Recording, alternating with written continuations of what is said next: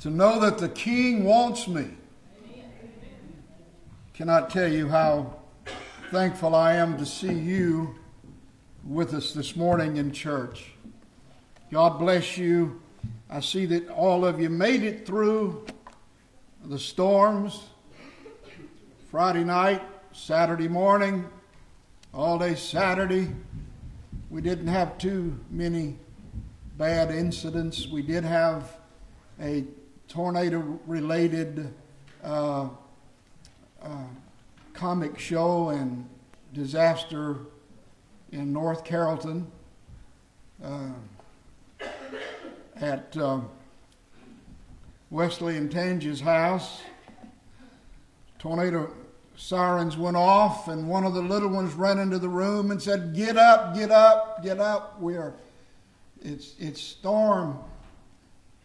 And Wesley jumped out of bed, forgot he had a bad foot, jumped right on that bad foot, began to holler and dance around. Tangy jumped up and run around in the dark and hit her toe and tore a toenail off. And so we did have some, we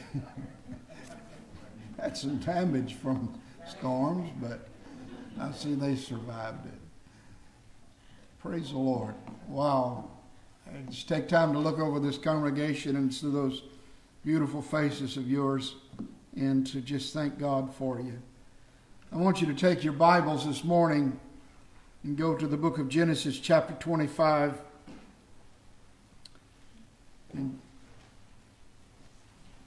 Genesis chapter 25, we're continuing on our series of sermons, preparing ourselves for the decade.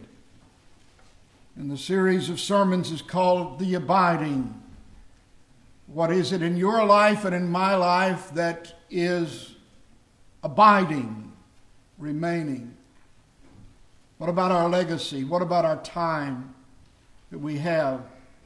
All of us, if we live through these next 10 years, I challenged you last week to think about a couple of things.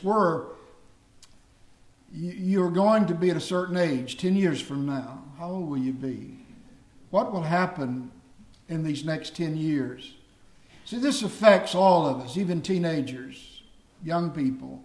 You'll be finished high school. You'll be perhaps married, finished college. Some of us that are in our senior time of life will recognize a vast difference in our age 10 years from now. But we all can understand one thing, that God has given us this time, and let's make the very best we can out of this next decade. I want to talk about the good life today. I want to talk about the fact, and if you saw our post, you know that the title of the message is Starting Over at the End of the Road. Now, I don't know, I know that in our children's sermon this morning, that we told the children that there would come times that perhaps their life would be changed. They would move. New location, new school, new friends, new everything. This also happens in all of our lives. We come to an end of the road. It may not be the end, the permanent end, and we're going to talk about that later on, but there is a road's end where it will be the final destination. But before then, all of us face end of the road. It may be the fact that we retire after 35, 40 years of working at the same job, and we come to the end of that. See, end of the road. Or perhaps someone dies in our family, our wife, our husband. We come to the end of that relationship, the end of the road. Perhaps it's a graduation. We spent 12, 16 years, 18 years in school. And suddenly we recognize the end has come to that. Now, where from here? And that's what I want to deal with in the next 15 minutes. I want to talk about starting over at the end of the road. Because I want to tell you, there are a couple of things you can do at the end of the road. A lot of folks just make them a comfortable spot. They build a little place, a dwelling, and that's where they stay. When they come to the end of the road, that becomes the end of the road. They just make it comfortable and stay there. They set up housekeeping. They begin to do things that they never done before, but yet in all of it, they just have reached.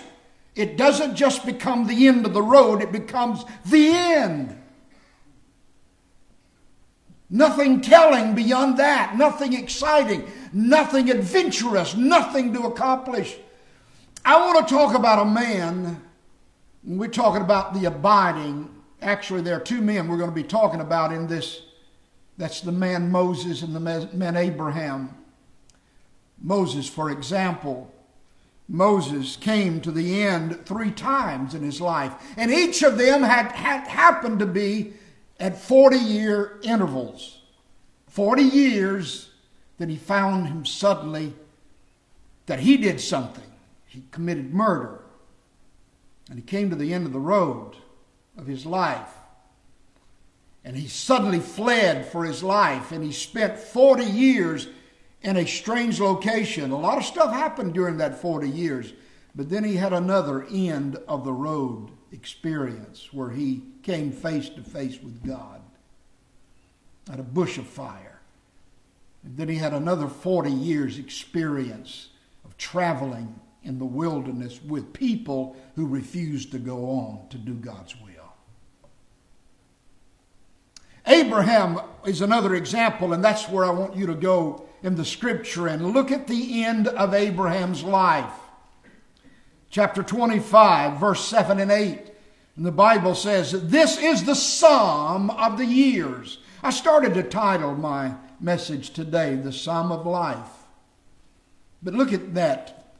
This is the sum of the years of Abraham's life, which he lived 175 years. Who'd have ever thought it? He wouldn't have if you would have talked to him at 90 years old. He would have said, hey, dude, I'm at the end of the road.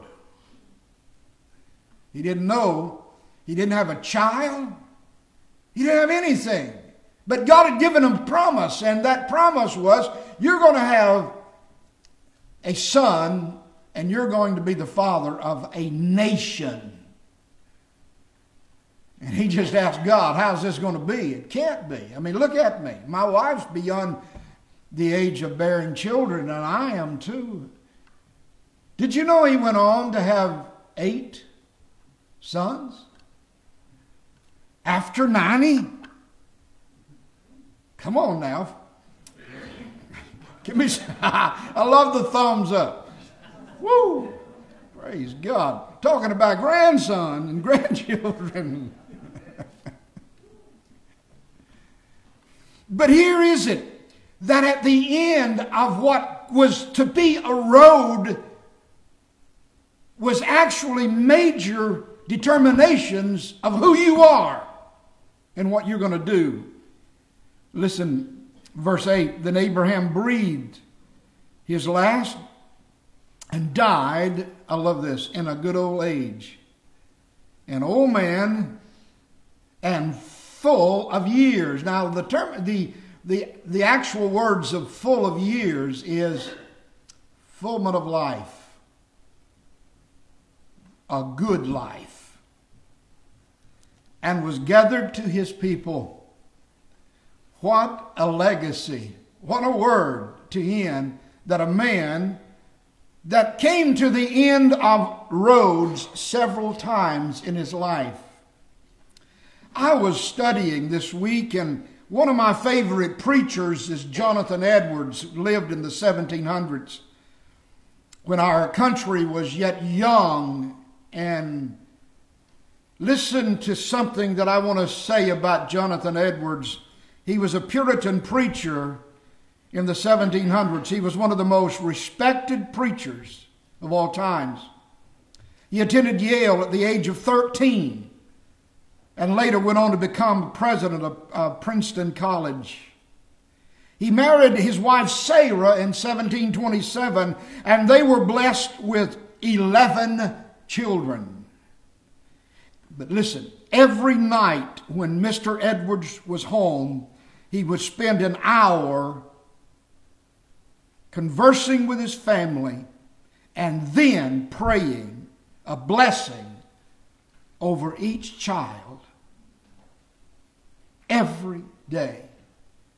Jonathan, his wife, passed on a great godly legacy.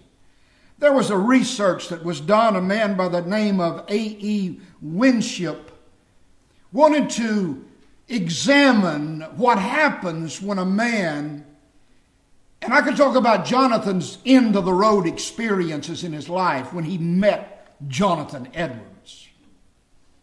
He only lived for 55 years. But in this life, I want to show you what happens to the legacy of a man who knows what to do at every stage of commitment in his life.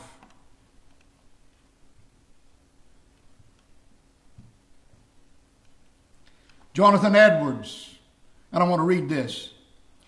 Out of his descendants, of all of his descendants, he had one U.S. vice president, one dean of a law school, one dean of a medical school, 3 U.S. senators, 3 governors, 3 mayors, 13 college presidents, 30 judges, 60 doctors, 65 professors, 75 military officers, 80 public office holders, 100 lawyers, 100 clergymen, and 285 college graduates. There was another man that they did a research at the same time that Jonathan Edwards lived. This man also had dead-end road experiences. As a matter of fact, one of his dead ends was that he was convicted of a crime and was sentenced. His name was Max Jukes. Max Jukes. He came to people's attention when the family tree of 42 different men in the New York prison system were traced back to him. He lived in New York at about the same times that Edwards did, and the Juke family originally was studied to see why this man had and what was his legacy. Listen to Juke's descendants.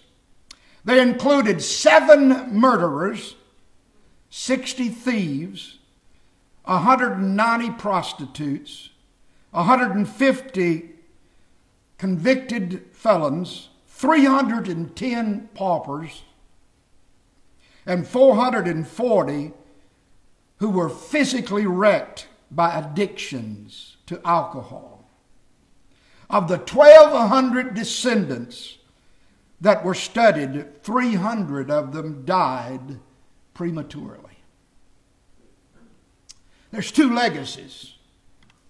Both of these men had same opportunities, same lifetime.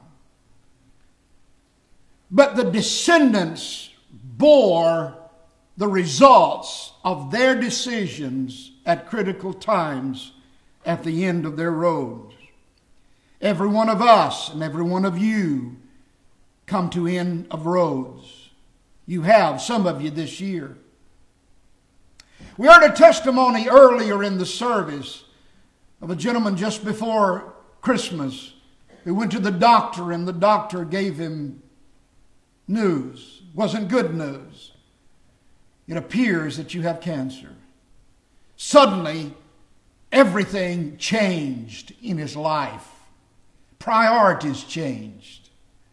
His outlook on things changed. He went through the Christmas season waiting to hear.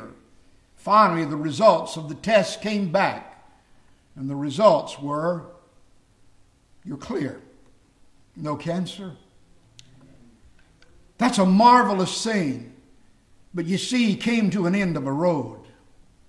And he suddenly realized if it goes this way, then I'm going to have to make some major changes of my life. But the truth is, it's an opportunity. An opportunity to realize I got my life back. I got my hopes back. I got my dreams back. I can see my children, my grandchildren.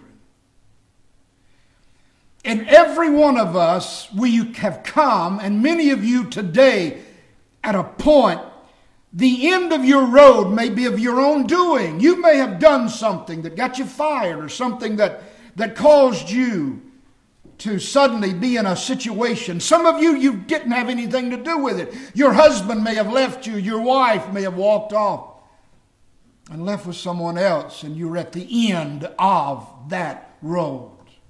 What do you do at the end of the road? Let me give you 5 things. I'll only do 2 this morning and the remaining of them in the evening service, but I want to give you all 5 right now. Here's what you must do. It doesn't matter. You may say, well, I'm at a place, but listen, here are the 5 things you are to do. Number 1 is find a purpose. You cannot just drift. God, you've got me here. I'm at this point of my life. Now I'm at the end of a road. Do I just build me a settled place where I can enjoy myself? Your purpose will be found in 1 or 2 ways, because you're going to do one of these 2 things. At your purpose, it will be all about you. You will begin to develop an attitude that now I have come to a place where it's going to be about me. I want to do what I want to do. I want to go where I want to go. I want to be who I want to be. And I want to tell you, that's enjoyable, but it is short-lived. Come on, somebody. It's short-lived. You'll only last for a while, because anything that is turned inward toward you is going to produce death. There's no life in it. Life can only be found in the fact that you can do the other thing, and that is others. Where you begin to understand that's what God gave me life for. That's why I'm at the end of this road, is to determine, now who can I bless? Who can I benefit? What life can I touch? How many people can I change for good? Who and what can God use me for in my future? So number 1 is purpose. Number 2 is priority. You begin at the end of the road to put together what's really important and what's not.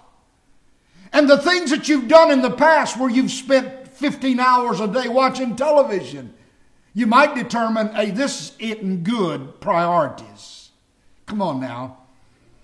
So the second is priorities. The third is power.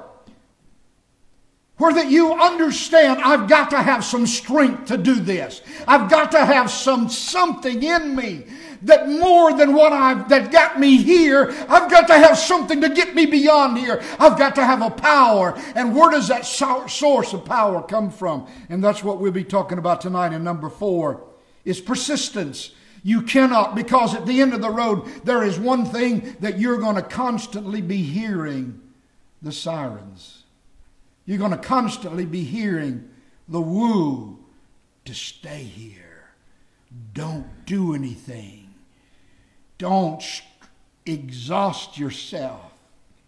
So you've got to have persistence. And number 5 is possession. What is important that I own? What is important in my life? What are my possessions? Are they material? Are they spiritual? Are they family? What are my possessions? And you begin to reach out. What do I do? At the end of your road, you find purpose. You find that God can use you, and that you have meaning, and that your life has meaning. Let me just give you, in closing, the story of a man. All of you have heard this song. This song, what a friend we have in Jesus. What a friend we have in Jesus. We're going to do a little changing. We're not going to go to that song. I throw this on our Gunny, and he likes structure. This is the end of a road for him this morning. Go ahead and have a seat.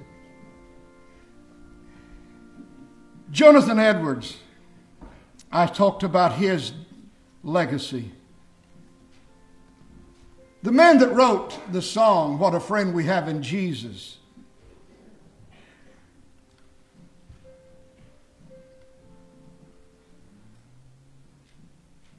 Joseph Servin. Let me give you a little bit of detail of his life.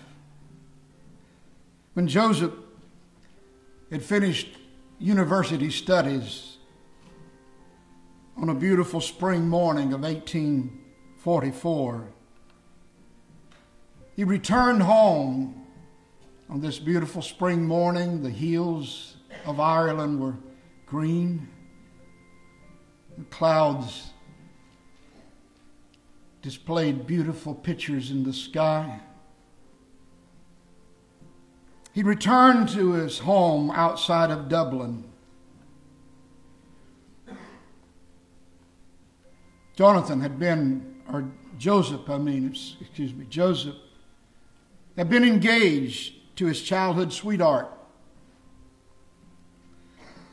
The day before their wedding,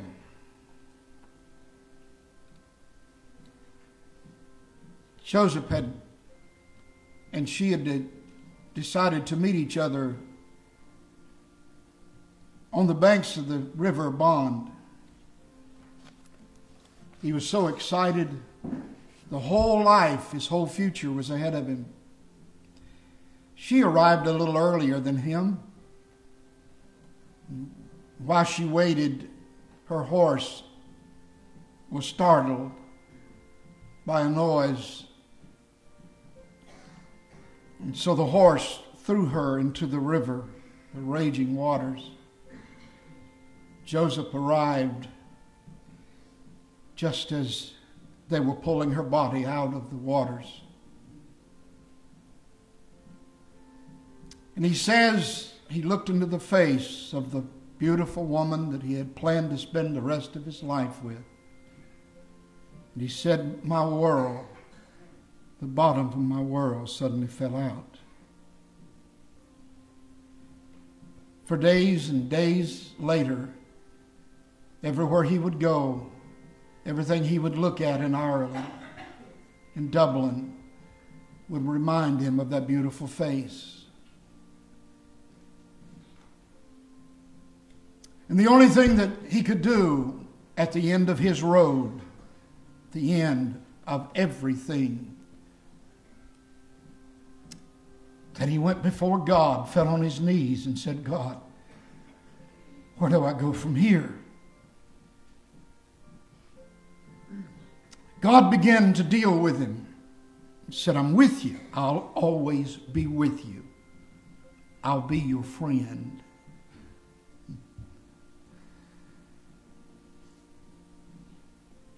And he and God decided that it would be better that he left Ireland. In 1845, he arrived in Ontario, Canada, where he would spend the rest of his life. He settled at a place called Port Hope. And Christ and the Sermon on the Mountain became his life. He spent the rest of his time helping anybody who would need him. You'd see him all day. Every day you'd find him on a road walking to someone's house, a widow, or someone in need. And he helped them in whatever he could do. When he walked those roads, he did it for 40 years. He became known as the Good Samaritan of Port Hope. But in his process of doing all of this, he became a tutor also of children. And in his work in tutoring at a certain home, met and fell in love with another young lady, Elias Rose. They had planned to get married and they had set their date. In 1854, he would be married, except for one thing. A few days before their wedding, Elias became severely ill. He nurtured her, he prayed, he loved her, but she died. At the end of this, again, an end of a road, Jonathan turned. And there was someone with him at the end of that road, and his name was Jesus. And he said, "Friend, what do I do from here?" God laid it on his heart, and he wrote a poem.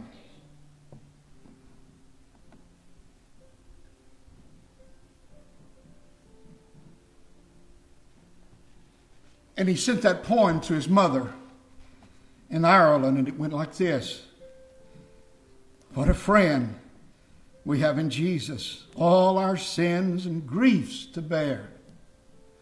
What a privilege it is to carry everything to God in prayer. Oh, what peace we often forfeit. Oh, what needless pains we bear, all because we do not carry everything to God in prayer." Are you at the end of your road this morning? Are you at the road of a new beginning of your life? You need a friend. And every time you come to the end of the road, that friend will be there. I feel his presence in this place right now.